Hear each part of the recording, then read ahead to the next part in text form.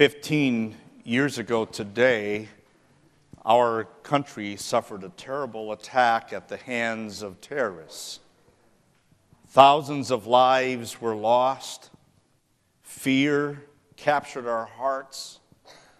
And in the years that followed, many more lives would be lost. In fact, we can see and say our lives have been changed forever because of that trouble. And yet it's also true that that's not the only trouble we experience in life. There's many more things that happen and that change us.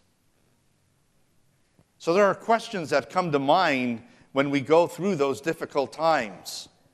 How long will this last? What can we do? Can we trust our leaders and what they're going to do to help us?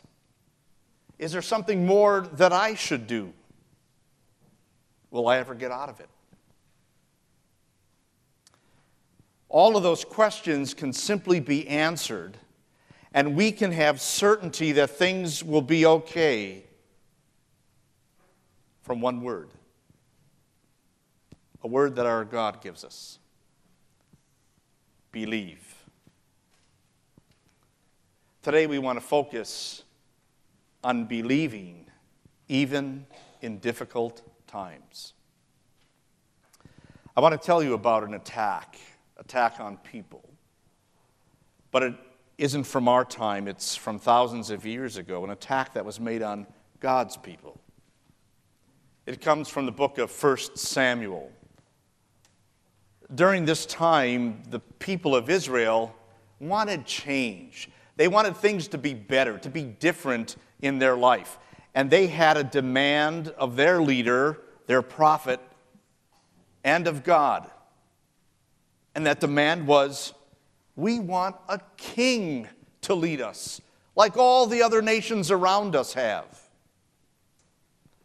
Now, even though God said this was a rejection of him, he granted their request, and he had the prophet Samuel anoint a young man by the name of Saul to become the first king.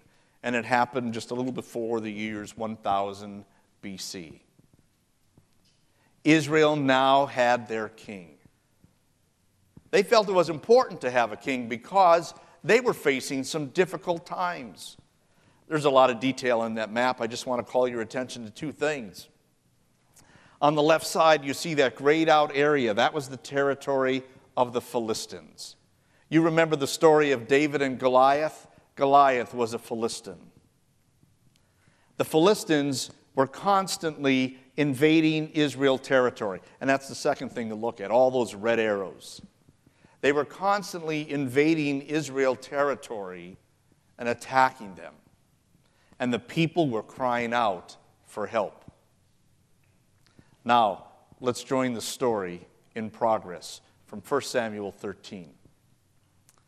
Jonathan, who was King Saul's son, Jonathan attacked the Philistine outpost at Geba, and the Philistines heard about it. Then Saul had the trumpet blown throughout the land and said, "Let the Hebrews hear." So all Israel heard the news. Saul has attacked the Philistine outpost.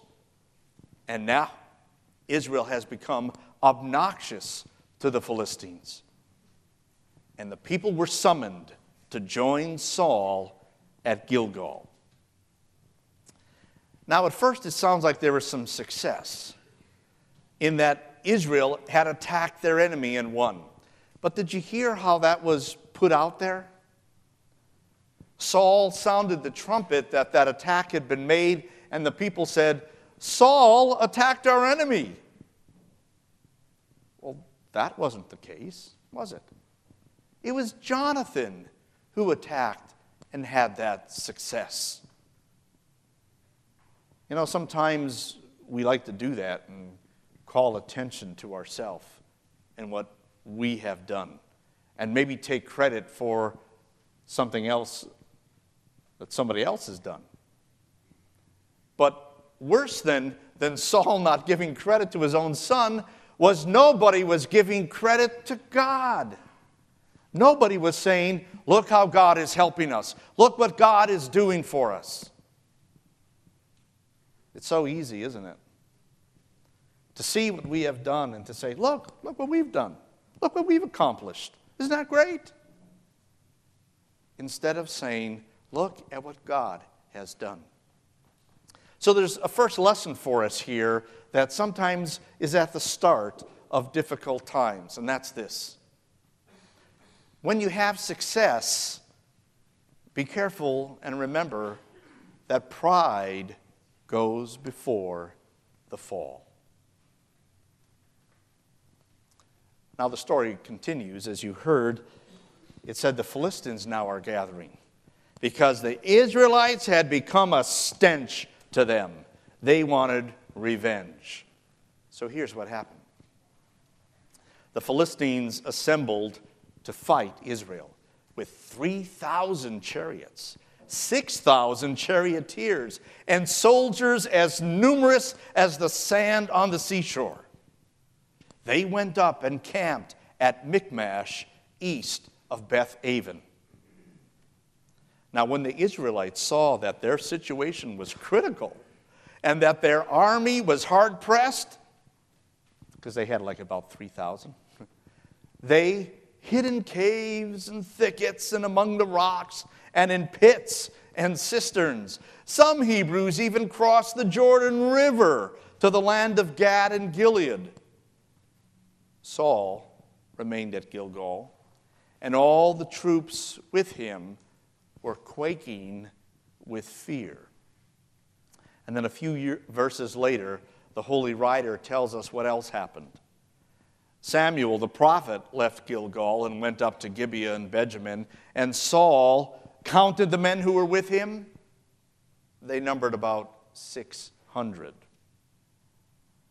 Do you get the picture? They were outnumbered. All those chariots and charioteers and soldiers that they couldn't even count. And Saul does his head count. He started with 3,000. Now he's down to 600. He felt outnumbered. There have been times maybe when you felt outnumbered too. Do you see what their reaction was? They just started to hide. They started to run away. Some even said, let's get out of the country.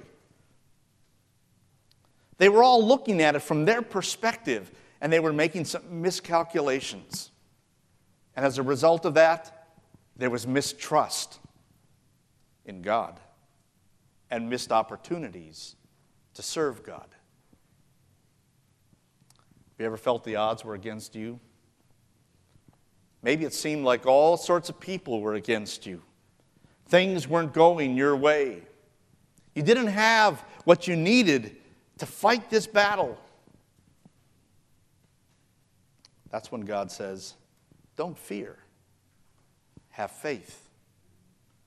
Remember, he says to you that he is your good shepherd. And because of that, you will lack nothing. Now, Saul knows he needs to take some action, so he consults the prophet Samuel. And they decide that they needed to make some offerings to the Lord. That was part of their worship life at that time. They would make these sacrifices to the Lord, which expressed their desire for forgiveness and were expressing their commitment to God and asking for his blessing. Now, Samuel told them that he would arrive in 7 days and that Saul should simply wait for him to arrive. You see, according to their religious rites, only the priests or the prophets could offer that sacrifice. So the 7th day came, but Samuel did not. And Saul's getting kind of nervous. So he decides, I'm just going to offer this sacrifice and get this going. And so he does. And of course, you know what happens. As soon as he offers the sacrifice, the prophet Samuel shows up. And he is rebuked because he did not follow the Lord's directions. Now, on the surface, we might think, but wasn't that a good thing? I mean, he was doing what he was supposed to, right? He offered the sacrifices. But that's not what God asked for. He asked for obedience and trust. Saul, instead, was putting the trust, the focus on what he could do, what he could get going so that they could be victorious. Sometimes we have to wait for the answers we want. Sometimes you might have to wait for a job to come along. Or maybe you have to wait for the test results to come back from the doctor. Maybe you're waiting for God to act and turn things around. Maybe you're waiting on our leaders to get their act together to do something. Maybe you're just waiting for answered prayer. But while we wait, don't lose faith. Believe. Because you see, waiting is sometimes God's gym to build us up, to make us stronger in our faith. True, while we wait, sometimes the challenge becomes bigger. Listen to what's going on. Now, here's another map. Again, too much detail, but focus on the center there. You see that yellow circle? That's where Jonathan and Saul are camped out. Jonathan right on the front lines, and Saul took a hike a little farther back. Then the Bible tells us that the Philistines decided to break their army into 3 groups and spread them out so that they could surround the Israelites and attack them more easily. And even worse than that, the writer tells us, the Israelites didn't have any weapons. You see, they had no metalsmiths in their country. So they had no swords or spears to use to fight. In fact, if they wanted their plows sharpened, they had to go into Philistine territory and pay their blacksmiths, what we'd say, an arm and a leg, in order to get their plows sharpened. So they are up the proverbial creek without any paddles. And now they're surrounded. The writer summarizes it. So on the day of the battle, not a soldier with Saul and Jonathan had a sword or a spear in his hand. Only Saul and his son Jonathan had them. Sometimes, maybe you feel like you're surrounded. Sometimes, maybe you feel you are short and in need. But not with God. God surrounds our enemies. God supplies all of our need. That's why the Apostle Paul, in our reading just a few minutes ago, said, "What then shall we say in response to all these things? If God is for us, who can be against us? He who did not spare his own son, but gave him up for us all, how will he not also, along with him, graciously give us all things?" Have you ever found yourself going through some difficult times? What did you do? Run and hide? Throw up your arms and just give up? Have some doubts, had some fears, maybe get angry with God? Today he simply reminds us, believe. Look to him. Listen to his promises and lean on him. Well, that was chapter 13, the difficult times. We turn the page to chapter 14, and we hear how faith makes a difference. One day, Jonathan, the son of Saul, said to his young armor-bearer, "Come, let's go over to the Philistine outpost on the other side." But he didn't tell his father. You know, it would be easy to look at the situation and to be discouraged. Look at the situation. They're outnumbered, they're surrounded, and they're short of supplies. But there's one more challenge. He says, let's go over to that other side. Here was the other side. The Bible goes on and describes it for us. There was just a narrow pass that they were in. On each side of them were these tall cliffs. and the only way they could get up there to the Philistine army was to climb. But Jonathan and his armor-bearer are not discouraged. You see, faith has courage to confront the challenge that's set before it. His words are, "Come, let's go do it." It reminds me of the attitude that Jesus had for the challenge that was before him, the cross and our salvation. The writer of the letter to the Hebrew Christians put it this way: "Fix your eyes on Jesus, the pioneer and perfecter of our faith. For the joy set before him, he endured the cross, scorning its shame, and sat down at the right hand of the throne of God. Consider him who endured such opposition from sinners, so that you will not grow weary and lose heart." Throughout the Gospels on Jesus' life, we hear of his focus on this mission. We hear of him speaking of his suffering and his dying and his rising. He knew what lay ahead of him, yet he would not turn away. He remained faithful for our sake, for our salvation.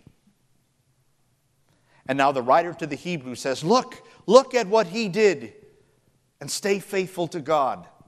Keep running that race. Keep walking on that path that God has set before you. Don't turn to the right or to the left, but stay focused on his word and his will, and have courageous faith. Now, some people might say, well, obviously Jonathan was a man of courage, and it's sometimes just one of those guy things. They like the challenge. Well, that wasn't it at all. It wasn't a guy thing.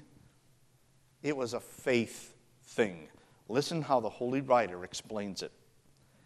Jonathan said to his young armor-bearer, "Come, let's go over to the outpost of those godless men. Perhaps," and that word could be translated surely, "the Lord will act in our behalf. Nothing can hinder the Lord from saving, whether by many or by few." Faith simply counts on the Lord. Now think about that situation. They are outnumbered and surrounded, but yet they weren't attacked. Why? Jonathan saw something. He saw that the hand of the Lord was holding back that enemy. And he saw this as the opportunity, this as the open door to go forward and carry out God's will for his people. Maybe Jonathan was reminded of a promise he heard from his Bible that was spoken by Moses. How could one man chase 1,000, or two put 10,000 to flight? Unless the rock had sold them, unless the Lord had given them up. But their rock, God did not give up on his people. The Lord did not turn away from them. And so these two men will be able to rout thousands. It's like the Apostle Paul said in our reading earlier. There's nothing that can stop, nothing that can hinder, nothing that can twist and turn or derail the love of God for us in Jesus Christ. Absolutely nothing. And God showed that with our salvation. He didn't save by many. He saved the whole world by one. By the obedience of the one man, Jesus, he provided a righteousness that is needed for all to stand before God. And that righteousness is ours through faith in Jesus Christ. By one man, by Jesus Christ, God took away the guilt of the world so that we are forgiven. And we'll hear from his lips the declaration, "You're innocent, you're righteous." Now, we hear his invitation. Believe and be saved. Now, what do you think that young armor bearer is thinking? Here they are, a sword and spear, several thousand men above them up on the cliff, and his boss says, "Come on, let's go." Here's what he says. "Do all that you have in mind," his armor bearer said. "Go ahead. I am with you, heart and soul." See, faith commits to following the way of the Lord. Now, what I find is so interesting is we don't know who this young armor bearer is. We don't have his name. We don't have his background. We don't know how he was trained. We don't know how he was chosen for this job. But you know what? It doesn't matter. Because what was important was his faith in the promises of God. You maybe remember one of the stories that came out of that horrible day, 9/11, 15 years ago, when some men on one of the airliners that had been hijacked heard what was going on, and they knew that their plane was destined to crash somewhere, and it was going to be the White House. How they decided they would take over that plane, even if it meant their death. You remember their statement? He said, "Let's roll."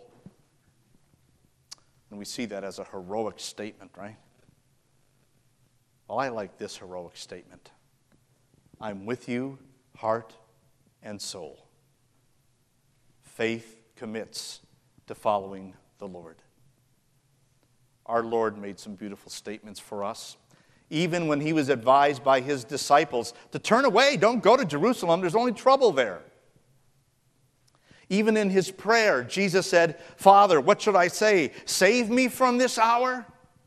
No, it was for this very reason that I came into this world. Jesus never changed his commitment to save us. And yet, how often we are ready to turn away from the Lord, thinking that what is before us is just too hard, too challenging. Don't doubt. Believe. Commit to following on the path he has set you on. But understand that the way may not be easy either. Listen, Jonathan said, "Come on then.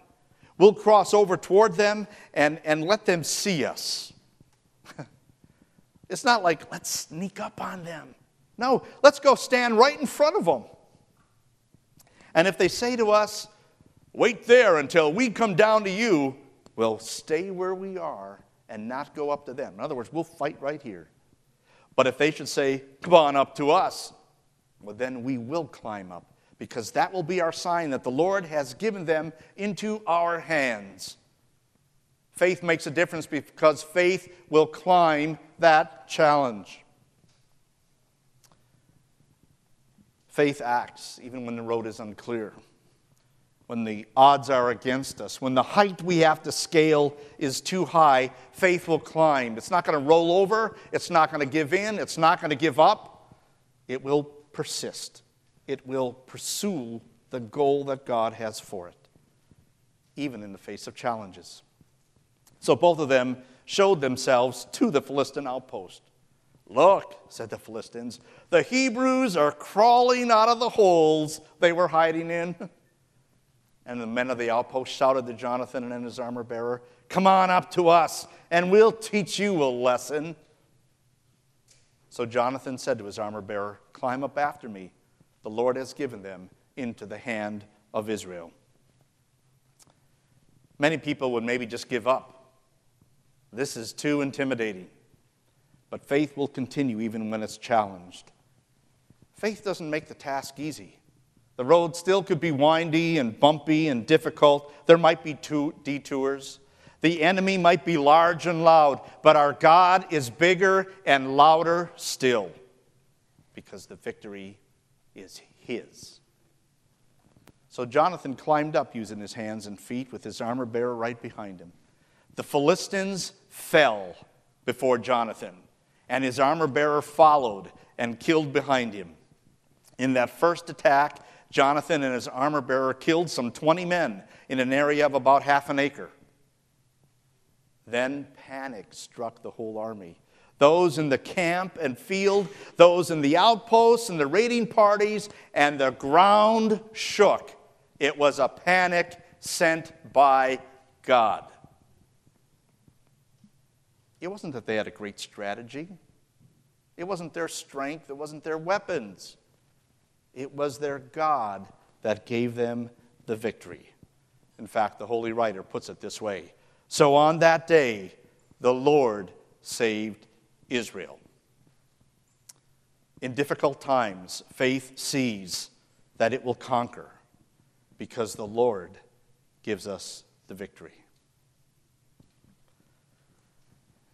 There's another day in history when God gave a great victory to people on Resurrection Sunday. When Jesus crossed over into enemy lines, that is, when Jesus descended into hell and showed himself victorious over sin to the devil and the demons. It was a day when Jesus showed himself victorious by bursting the chains of death and coming out of that tomb and showing you and me that he lives, and because he lives, we live too. And so we can say with the Apostle Paul, "Where, O death, is your victory? Where, O death, is your sting? The sting of death is sin, and the power of sin is the law.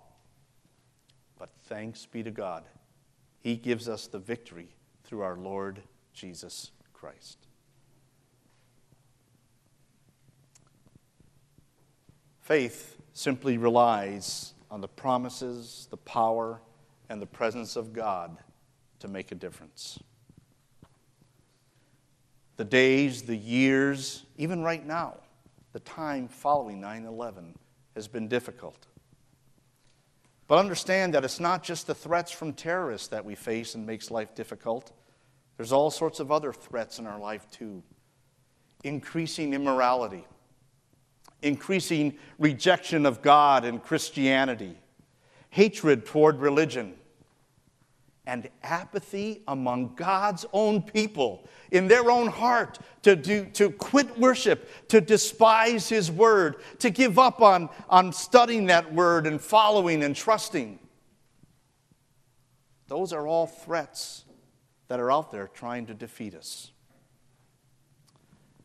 But there's one simple answer to every threat. Would you say it, please? Believe. Believe in God the Father, who has created you and preserves you for eternity. Say it again.